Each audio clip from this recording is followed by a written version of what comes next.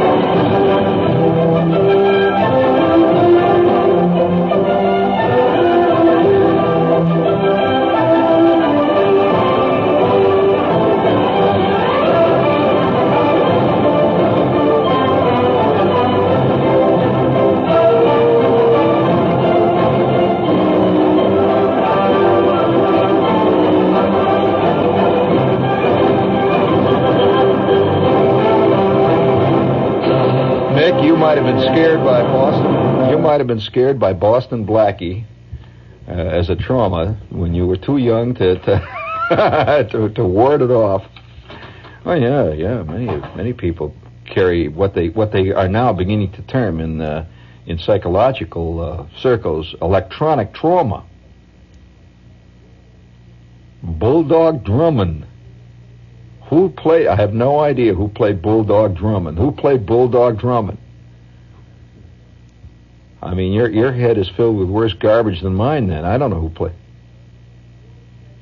George Sanders? Oh, yeah, there was an elegant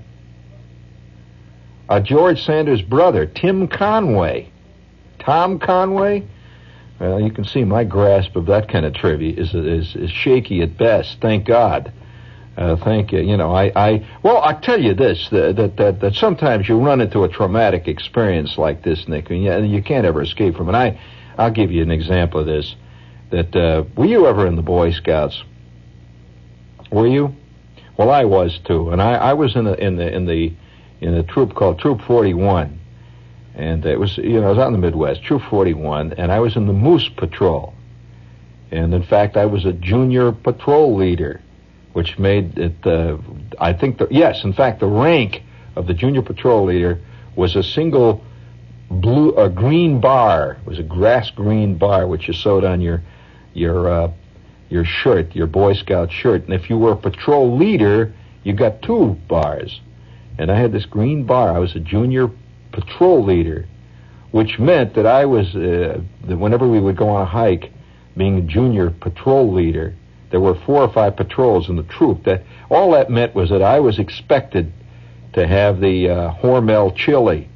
I was expected to provide the chili for the crowd. Did you? And I was in this Boy Scout. Now, why am I bringing this Boy Scout troop up? Well, I'm going to tell you, there's a reason for this. Now, I do not mess around. No, believe me, I think the world is so full of trivia. You just got to clear the decks. I'm not going to sit here and talk about Bulldog Drummond. No way. I mean, because, of course, this is important in one way, because I suppose many people turned on a Bulldog Drummond episode and were affected by it before their head was solidified. Did you ever hear, Nick, of what they call the scrambled egg theory of the brain? Well, the scrambled egg theory is that everybody up to the age of 16, their brain is not totally solidified yet. It's really just, in essence, you're carrying nothing around in the head between the ears for the first 16 years of your life of sophisticated scrambled eggs is what you got. And that as you get older, your head begins to coalesce and it begins to have intelligible thoughts. And by the time you're in your mid-20s, you are capable of a primitive form of logic. But earlier, well, I look, don't blame me. I'm merely relating scientific theory. I do not create this. I'm merely relating it to. I know that many of you still do not believe that airplanes fly. I can only point out that there is a profound reason for this and a very clear physical reason. I didn't invent the law of gravity, Nick. I can only tell you that it's there. But there are other traumas. Now, for example, that we never escaped. I personally had one time. In fact, the entire Moose Patrol had a terrible trauma, which is very similar to Nick's problem with Bulldog Drummond. I know at 3 o'clock in the morning, when Nick wakes up for some reason, somebody's banged up a garbage can outside of his apartment or something, he immediately, without thinking, he probably thinks, a Bulldog Drummond episode comes when somebody's coming in through his window, and Tim Conway will protect them. Who knows? These traumas are deep. But I personally had one, and I'm just going to warn you, if you're, if the kids are up, you better turn them off of this next episode here, because it has certain ramifications that cannot be escaped. And that is this. How did I learn to be so suspicious of things? Have you ever noticed that Shepard is not a true believer? Have you noticed that? Have you noticed he did not leap on any bandwagons at the time when the bandwagon was going by? You never hear Shepard leaping on the McCarthy bandwagon when McCarthy goes by with the horns blowing, handing out odes and little bits of quatrains and verses. No, Shepard didn't leap. Why? Well, because Shepard has leaped on bandwagons before, and they blew up in his face. Once you've leaped on a bandwagon and gone right through the floorboards and had the back wheel run right over your neck, you do not leap on many bandwagons. Correct? Correct. And I was involved in a bandwagon problem that I'll never forget. The Moose Patrol, one day, we had this scout meeting, and Mr. Gordon, our scoutmaster, said that what they're going to have is a big camporee. You know what is it, a camporee? All right, a camporee is when all the troops all around get together, and it's a Boy Scout convention is what it is, basically. They sit around and they make fire without matches and talk about merit badges and jazz like that. And so the big camporee thing involved every patrol making its own project, getting a project together. Like one patrol would decided, I remember we had the Chipmunk Patrol. The Chipmunks made a beautiful display of various knots, which none of them had actually learned to tie, but they copied. They copied out of the handbooks, and they put them on a green board, and that was their project. Another one of our patrols, we had a patrol, actually it was we had a patrol called the Raccoons. Yes, the Raccoon Patrol. They named it after animals. You know this problem. I was in the Moose Patrol. Ugly animal, the moose, to begin with. Other people were in beautiful patrols, like the Leopard Patrol. Beautiful animal. The Tiger Patrol. I was in the Moose Patrol. Big, lumbering lout of an animal. And I remember our patch was a silhouette of the head of a moose, great big nose hanging down there. It looked like W.C. Fields with antlers. And here we had this rotten-looking patch, and I was assistant patrol leader. So we decided to have a spectacular. Let's really go out and make a project. Let's really do a project. And so at that time there were many of us who were involved in making things. The whole idea of making things. You go through a period like this when you're a kid. You want to make stuff. See, making things. And and somebody had dug an article out of one of the boy-type magazines. There were a bunch of boy magazines like Boy's Life. It's a great magazine. And they were always running articles on how to make a canoe out of birch bark. Well, that's not easy to do when there's no birch bark within like 12,000 miles. You can't make a canoe out of let's say, oak tree bark. Doesn't work. So there were always these great projects like making a canoe, building a raft, which you could use to go down the Orinoco River and investigate Lake Titicaca, that kind of stuff. Well, of course, since the only river we had was a river called the Griselle River, which was filled entirely with chemicals. They had done away with water long before, and this river was filled with flammable chemicals. So building a raft to float on the Griselle River was ridiculous. In fact, you could walk on the Griselle River anyway. You didn't need no raft. You just walked down the river. So somebody got the idea and said, listen, I've got this great idea. There's an article in this magazine. We ought to build this thing. And so he brought it in. It was Jack Martin. Jack Martin, by the way, never lived down this episode, and probably to this day he still skulks in the bushes when people talk about his life as a kid. Jack Martin. Now, I'm going to tell you something that has never been told. Should I confess my complicity in a dastardly crime? Do you think it's safe now? Do you think I've gone past the period of limitations? I don't know. But this is what happened. I'll just describe what happened. We were sitting around down in the basement of this church where we had this scout meeting. And Jack Martin, who was, kind of a beaver type in the patrol, he says, listen, he says, how about, I got this great idea. Let's build a hot air balloon as our project. Hot air balloon. Well, Schwartz and Flick, myself, we're in this patrol, and there was about 10 of us in the patrol. He says, hot air balloon. And he says, yeah. He says, there was plans in this magazine. He said, I'll get the magazine. There's plans in the magazine on how to make a hot air balloon. And let's make a hot air balloon. Make a secret project, see? We'll make this hot air balloon, and we will kill a man at the Camporee. At which point, Schwartz and Flick and myself also got all excited. Hot air balloon, somehow that's a great idea because that has a lot more dynamism in it than let's make a collection of leaves. Huh? How about that? Huh?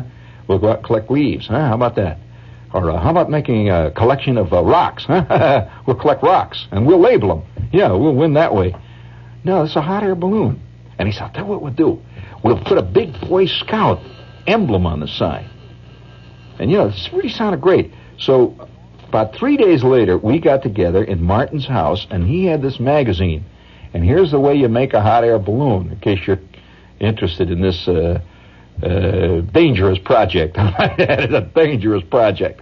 The hot air balloon consisted of the plans that they had in this thing consisted of a template that this is like a dress pattern, and you cut strips of what they called Japanese model airplane silk. You cut them into this form, and you take a very thin, highly diluted glue, very thin. You get glue, regular glue, and you dilute it with something. I don't remember what we had to dilute it with, but we had to heat it on the stove, I remember, and it gets very thin, like water. In fact, it's so thin, you can't even believe it's glue. And then you paint these strips with this stuff, Nick.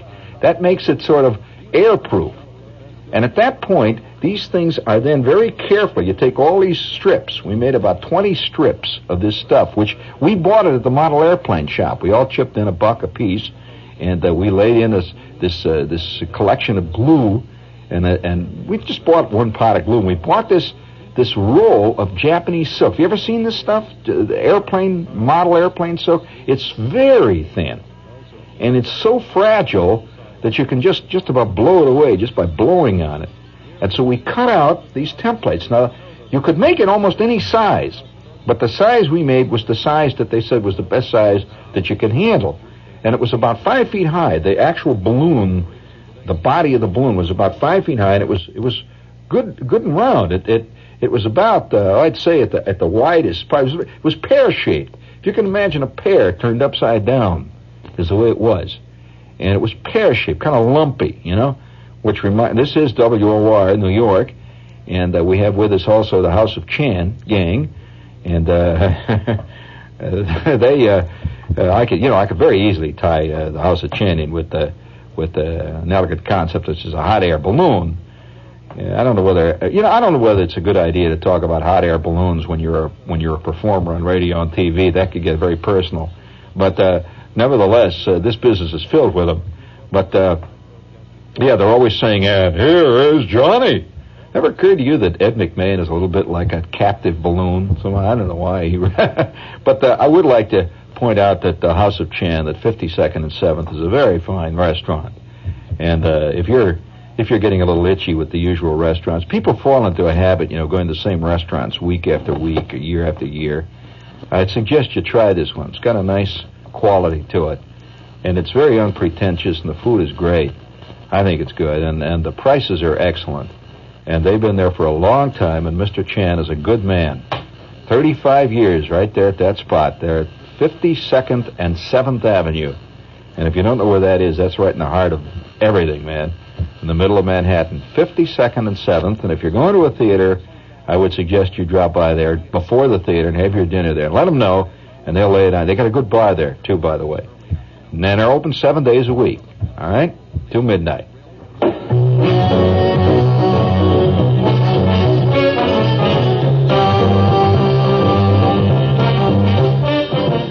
In the current issue of TV Guide magazine, as television prepares to present a special tribute to Duke Ellington, the king of modern jazz, TV Guide provides fascinating background on the man and his music. In the same issue, TV Guide journeys to Newburgh, New York, to examine the aftermath of a TV documentary aired 11 years ago. A report on the town and the people who won't forget television's effect on them. This week's TV Guide cover profiles Paul Lynde. For most people, bad nerves lead to a doctor. But for Lynde, bad nerves led to a good career in comedy. Paul Lynde, featured this week in TV Guide, America's biggest-selling weekly magazine. TV Guide, on sale everywhere.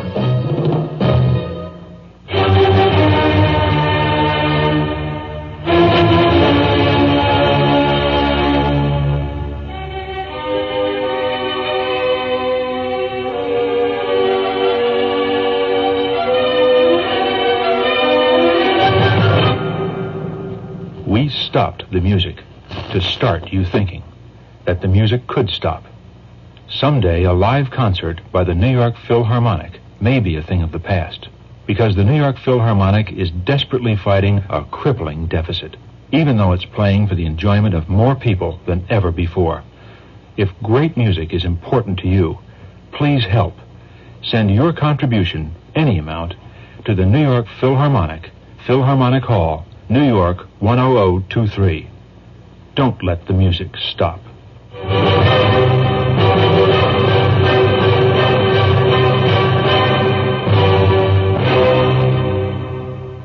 Now, we're sitting there, see, working on this balloon, and it began to take shape. Have you ever built something together with a bunch of people, something that by yourself you could never build? It's a very interesting experience. It's a curious experience. I one time helped a guy with about 25 other guys build a house. Did you ever do that? Well, it's a very eerie experience to all of a sudden see a house go up, and it really did go up. And you can hardly believe that you did it. Well, we were sitting around down in Martin's basement cooking glue. His mother had a stove down in the basement. Apparently she used that when she was heating water or something. And we cooked the glue down there. Very secret. We were keeping it away from the rest of the troop. And you had to cut these strips out, and you very carefully, so that you didn't get lumps, you very carefully painted with a brush these strips of silk with this thin glue, and then you were supposed to hang them up on a clothesline, which we did. We put a little pin, you hang up, see, so that they dry real straight. Well, it was fantastic. It worked.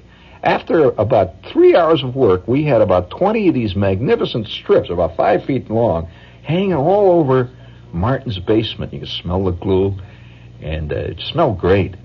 And now we are through airproofing the strips. Now, putting them together was another scene. Very carefully, you had to fit these things together, one after the other, and you use a little dab, just strip it, very thin strip, of thicker glue. You'd glue these things together, and it slowly began to take shape. Well, it got harder and harder as this thing began to get round. It got very difficult to do.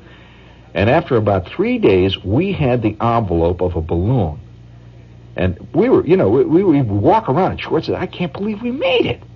Look at, there it is, and it's hanging. We had this hanging from the ceiling in the basement of Martin's house. It was just hanging down. It was drying. Then, at that point, you had to get, for the top of it had a hole in the top, see, a round hole. You took a very thin piece of piano wire. You seen piano wire? You buy this at a model airplane shop. He took this thin piece of piano wire and made a circle of this stuff. It had to be done very carefully, and twisted. It was a 5-inch circle, at which point all the very top ends, there were little tabs that we had cut out on the silk, were bent over this thing and glued very carefully in place. And now it is a form, you see. It's got a round ring at the top, which kept the top open. The bottom, then, also had a ring in it, which was much larger. The bottom ring was probably 14 inches in diameter. It was a big ring. And attached to that were were longerons, just actually 15 or 20-inch strips of this wire down to a little basket which we had to make out of this wire. And that was it. Can you imagine this thing now? In other words, it didn't have string. It had little thin pieces of wire that hung down. Now, here's where it got really interesting. The instruction said when you're about to let this thing go, you take Excelsior, which is the kind of stuff that they pack things in. It says all ground up wood and stuff.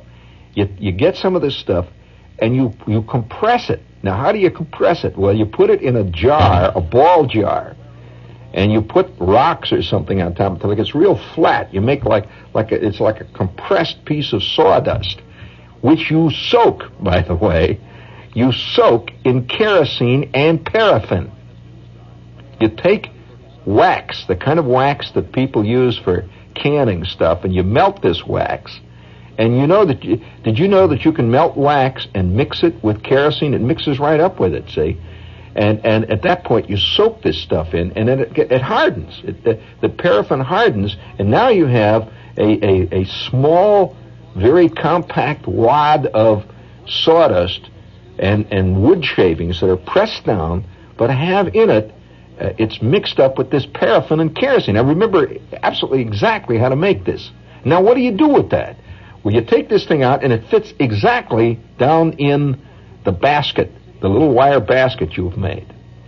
Aha! Now you can see what's happening. Well, we're working on this damn thing for about 3 weeks. I mean, we're really down there. Every night we go down after school working on the balloon and making these little wire things. We got needle nose pliers and stuff. And a couple of the kids were great model makers, including me. I was a great model airplane builder. So, it was kind of a great thing to build. Well, that's a great concept, the idea of a hot air balloon. Concepts are not often the same as reality. That's when these guys shot up the first rocket with the first astronaut in, they must have really sweated blood. I mean, can you imagine that? These guys have been messing around with the drawing board all this time. They shot a couple of practice rockets up with nobody in, and then one day they shot one with a guy up in it. Oh, boy. Who was in it, by the way? The first guy that was shot up by a U.S. rocket. Who was it? You mean you don't remember him? Now, how do you like that for fame? Isn't that terrible? You guys don't remember anything, do you? Even your own history. For crying out loud. But anyway, we got this thing down in the basement. Now we got out a set of watercolors. You know the kind of kid watercolors that come in the long black metal case with the little things, red, blue, green paint. And we painted on the side of it. It was really great. We painted on the side this great big Boy Scout emblem. And incidentally, the silk that we bought was a kind of light orange silk. We could have gotten white. We could have gotten a kind of blue, but we got orange. We painted on the side in this yellow paint on the glue covering. We painted a big kind of yellowish. We thought it looked like gold, but it actually was kind of a sickly yellow. We painted a sickly yellow BSA emblem. You know that emblem? We painted the BSA, and underneath it we wrote, "Be prepared." Ooh, was that prophetic? Well, we're sitting around down in the basement with this thing, see. Now, the camporee and the big display of troop projects was going to happen like in about, a month or something like that. We've already got it done. There's the basement, see. And one night, about 3 days after we finished this thing, we're all down there planning on how we're going to have this great day at the camporee. We're going to get all the assembled Boy Scouts are going to be just gassed. Somebody says we ought to put a flag on the bottom of it, and all kinds of. And now we're hanging around in the basement when all of a sudden Martin, the provocateur, Martin said this. He says, "Why not make another one?" I says, "Well, yeah, okay. Why? Why should we make another one?" He says, "Well, why don't we make one to try out? Why don't we make one and actually make it go up? And then we'll know whether they work or not, see? Because what if we go to the camporee and the thing doesn't work? And there we are, we're all standing around." See, this was his rationale. Actually, what he wanted to do was to see one of them go. and he didn't want to wait till the camporee. So sure enough, we got all excited. Said, "Oh, great, let's do that," see? So we built another one of these things. By this time, because we'd already made one, you'd be surprised how much easier the second one is. You really knocked it off. And about at the end of the week, we had another one hanging down there. And our first one, the big one with the big Boy Scout emblem on the side of this thing, we hung at the end of the basement where it was cool. See, so we wanted this thing to get really hard and great by the time the camporee came. And so by Saturday, we had another one done. And it was not made with as elegant a detail as the first one, see, because we were going to really shoot this one off. Well, that Saturday night, we took it out, and we got a hold of Flick's car, his old man's car. And it was, of course, you could fold this thing up. See, we very carefully folded it up with all the wires and stuff. We stuck it in the trunk of the car, and we had extra kerosene. It says you may have to soak it in extra kerosene the day you're going to shoot the thing off. And we took this thing way the hell out about 2 miles away from Martin's house with a lot of vacant fields and lots out there, a lot of, little forest preserves and stuff. We took this thing out. It was about 8 o'clock at night on a Saturday night. And it was a cold night, incidentally, because the camporee was going to be in the early spring. This was still winter time. You got the picture? None of the 10 guys in that crew had any idea that we were about to be involved in a situation that I think has traumatized all 10 of us all of our lives. And I don't know whether I should tell the rest of the story.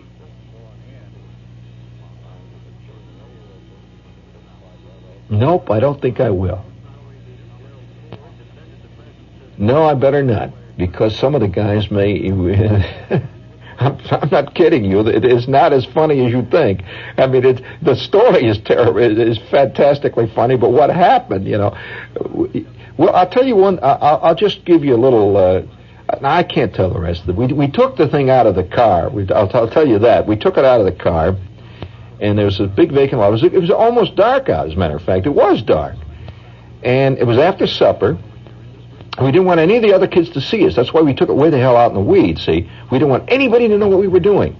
And nobody did know what we were doing, as a matter of fact, as later events proved.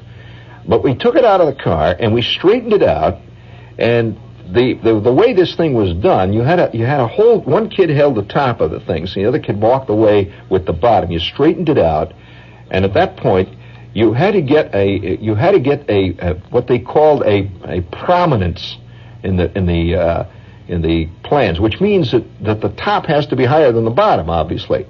So one of the kids climbed up on top of the car, and he's holding the top of the balloon now. See, he's pretty high, the car is pretty high up, and he's standing up. The kid was about 5'6" or so, and he's holding the top of it down, and now the balloon is hanging down. And, anybody can hold it up. The thing weighed about 8 ounces. So at that point, we started to run around getting everything ready to go. Now, what we did was pack this Excelsior into the basket, and we got ready to let it go. And I'm not going to tell you any more.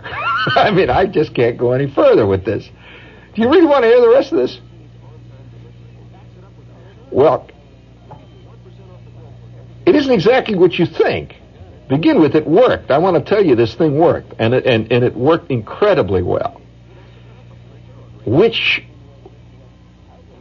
is why the trauma resulted. See, I think often a guy will say to himself, wouldn't it be great if you did thus and so? Now, like Nick, for example, if you said, wouldn't it be fantastic if I could make a set of wings and hook them onto my arms, and I started to flap my arms out here in the backyard, and I could fly?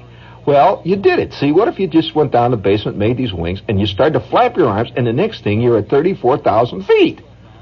What do you do? Yeah, well, you had not considered the idea that maybe you didn't know how to fly. You know, you were concerned, you concerned yourself with wings. Now, the wings worked, and you didn't expect them to work, and now you're at 30,000 feet, and you don't know how to turn, right? What do? And you say, well, I guess you turn by just flapping this one more. So you start flapping this one, next thing you know, you're in what they call a controlled stall. Well, you never heard of that. And 30 seconds after that, you're in what they call a hammerhead stall. Now you're flying all over the sky. Now what? So you did not learn how to fly. You learned how to make wings, which is not the same as flying. Well, we had been concentrating on making a balloon. What would happen after we made the balloon? Except fame. We always thought we would be famous. We figured that we'd be the hit of the Boy Scout troop, but we never really thought what would happen, nor did the piece say what would happen. And at this point, I think I had better go on to less controversial subjects, because for one thing, I don't want anybody to make one of these damn things because of what might happen. And secondly, I do not wish to incriminate those who may find themselves in difficulties if I do. Because many of the guilty are still walking around. In fact, all of the guilty are still walking around, and you're listening to one. And I concede my guilt, but I'm not going to go any further. Nope, that's the end of the story. I will give you one clue, however, and that clue is that we did not make an appearance at the Camporee. We did not fly the second balloon at the Camporee. And that's about all I'll say. We, as a matter of fact, I'll tell you what we did. We went out. We had we were so, after what happened, and the dust had not quite settled. We to cover what had happened, we went out and got a collection of leaves, which we entered in the Camporee. By the way, didn't even get honorable mention. But that's all. That's about all we could do. So I'm not gonna carry this any further, because certain things just cannot be told. I'm sorry I started the story. I am sorry. No, I can't. No. I this is the first time in my entire career that I have not finished the story that I started to tell, and I just can't do it because I began to realize. Now you think I'm kidding, but I'm not kidding. I'm not kidding. But what resulted? Well, one other thing. I'll give you a little illustration of what happened. MD. There was a guy named MD. He was in our troop. Howard MD was standing on the top of the car, and the reason MD was put on top of the car is he was the only kid that day was wearing tennis shoes. So we figured if MD got on top of the car, he wouldn't scratch the roof of the car, right? So MD is standing on the top of the car with his tennis shoes, holding the top of the balloon. Well, Jack Martin, who was kind of the ringleader of this whole project, and incidentally we built it in his basement and all that. Martin says, all right, he says, he's reading the plans, and he says, okay, he says, now what you have to do is hold it down. You hold the balloon until the hot air produces enough hot air so that the balloon will lift off of itself, and you got to hold it though until that point. So he says, hold on to it, MD. Now, hang on, MD. At that point, he produces a Zippo lighter and lights the Excelsior. Friends, you have no idea how the combination of Excelsior and kerosene and solidified wax works. It is something else. Whoo-wee. I mean, that thing started to go, and I mean, it was really going. I mean, and it's making it. First, it made a gigantic cloud of black smoke.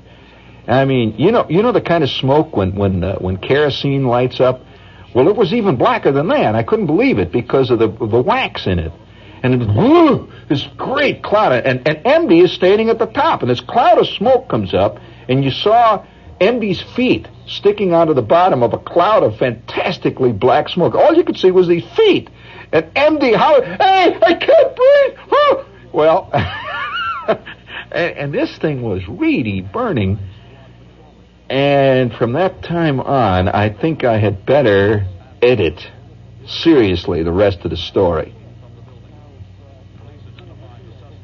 And I'm not going to tell any more. I can only say that the plans for this particular device were not only accurate, but they were successful. And I mean the device was successful beyond any possible concept that any of us could have had, because we never thought that far. We never thought that far. Well, it reminded me of the time that Schwartz and I built a flying Quaker. You know what a flying Quaker was a gas model plane.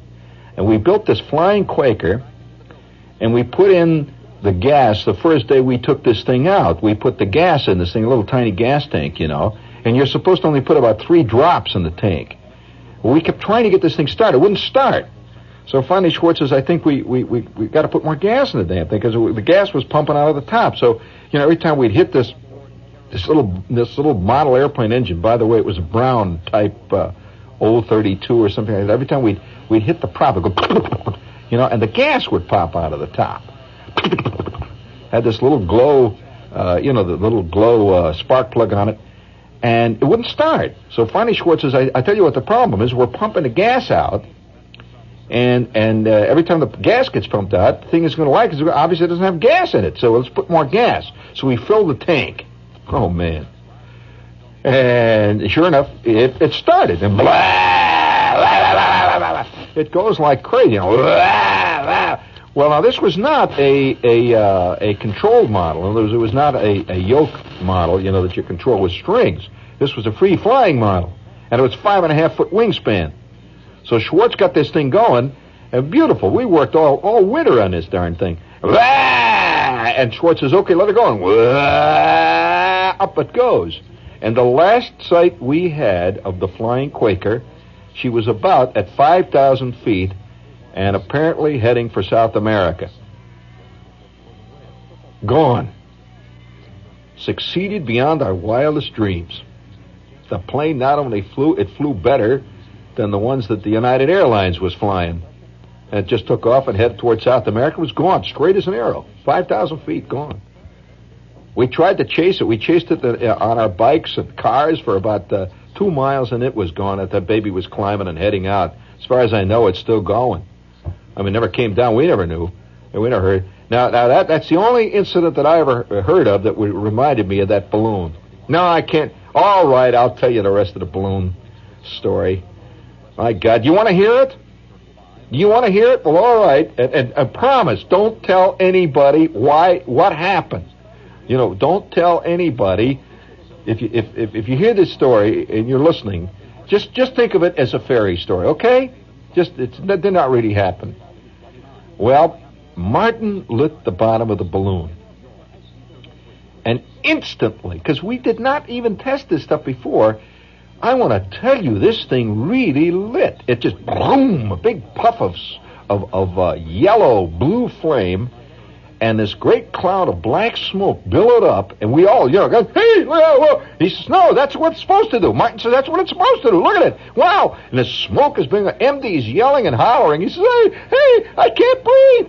And that balloon, the heat from that combination of Excelsior, kerosene, and paraffin was so intense that it just seemed like instantly this great cloud of smoke went up, filled the balloon, not only the smoke, but this hot air. There were tongues of flame going up into this thing, And MD let go of it. He said, hey. He fell back, and that balloon went up like a rocket. I never saw anything like it. And it's dark, and you can see the flames.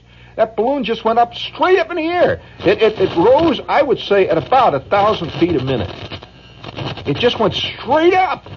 It went up so fast that it was just almost unbelievable. And what was worse, the plans didn't say it did this. That the flame at the bottom of this balloon lit up the whole balloon. It was like a glow in the sky. It looked like some kind of neon sign or something. It was a red neon sign. This thing went right up in the air. Well, we're scared. Fantastic. And with that, the wind caught it. The thing went up in the air at an angle and started to go higher and higher. It is now floating high up. It's about, 3,000 or 4,000 feet up. And it's drifting away. It's nowhere near where we are now. It's gone about 3 miles to our left. We're jumping in the car. So we started to drive. Flick says, don't take the car. Don't do anything. Let's get back to the house. Let's hide in the basement. So we ran back to the house, and this thing drifted out over the city, and then it began to slowly come down.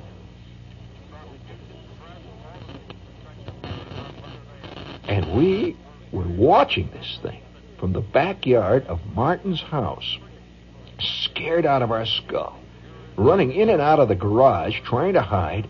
When this thing slowly drifts down, you could hear people hollering, people in the distance yelling and hollering, and this baby hit the ground somewhere, and we saw tremendous flames fly up.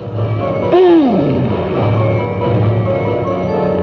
And from all 4 corners of the quadrant, you could hear the sound of approaching sirens.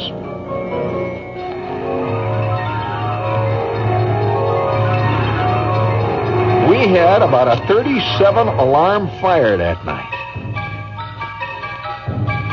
Are you curious what it burnt down? It burnt down 1/3 of the Warren G. Harding School. And I am not kidding you. If you think I'm inventing this, you will find accounts in newspapers about it. And you know what the accounts said? Warren G. Harding School struck by meteor. Disastrous fire results. They thought it was a meteor that came down, and it burnt like hell. Fire engines, everything. And Schwartz and Flick and Bruner and Martin and Howard MD, Stanley Roper and myself hid in the garage. You could hear the fire engines go. You could see why I have never discussed this story.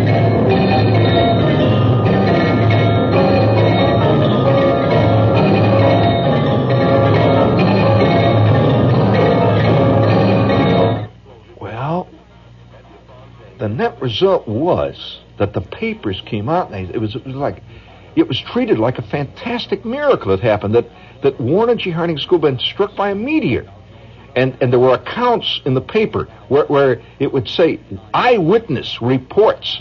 And we were all reading this stuff, of course, paying absolutely not mentioning anything about it to anybody.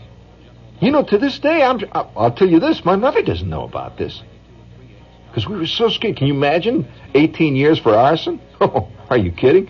And I remember reading the eyewitness accounts, stuff like, well, I'll tell you this, I never believed in people living on other planets, but I swear that this was some kind of a spaceship come down, and I could see people inside of it. And when it crashed down the school, I knew that something bad was going to happen. And it said, Clarence C. Strunk of 422 Cleveland Street, eyewitness account. Then there would be another one. Well, what I saw a great flare in the heavens, and I saw this meteorite. It had to be a meteorite because I studied astrology when I was in school, and that's very close to astronomy. And we saw, my wife and I and my cousin Fred, we saw this thing come down, and it just laid right down there. And I said to my wife, Martha, that thing is a meteorite. Well, there's only one thing that I can say to any of you kids out there. Do not, kid, I repeat, do not play with fire. And if you're going to build something, you better think about what you're going to do with it after you build it. I mean, this has happened to many guys. I knew one guy, for example, who was really hot after this chick, Nick. And he figured she'd never give him a tumble. And he chased her for about 6 years, and he finally did catch up with her, and she did give him a tumble. and he's spending the rest of his life trying to escape from what happened as a result of it. So you got to think of the future, kid. I mean, it ain't just that moment of ecstasy when the balloon goes up, or when the chick says, okay. There are other things which you must consider. You agree with that, Nick? Yes, but why don't you live by it then, by God, if you agree with it? Bring it up, Nick, please. By the way, this show really was a public service. I'm serious in the very ultimate sense.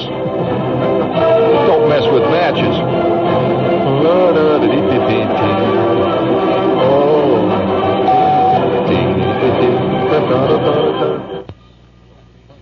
WOR New York, your station for news as it happens. Latest news and detail on the hour from the WOR newsroom. Lester Smith reporting.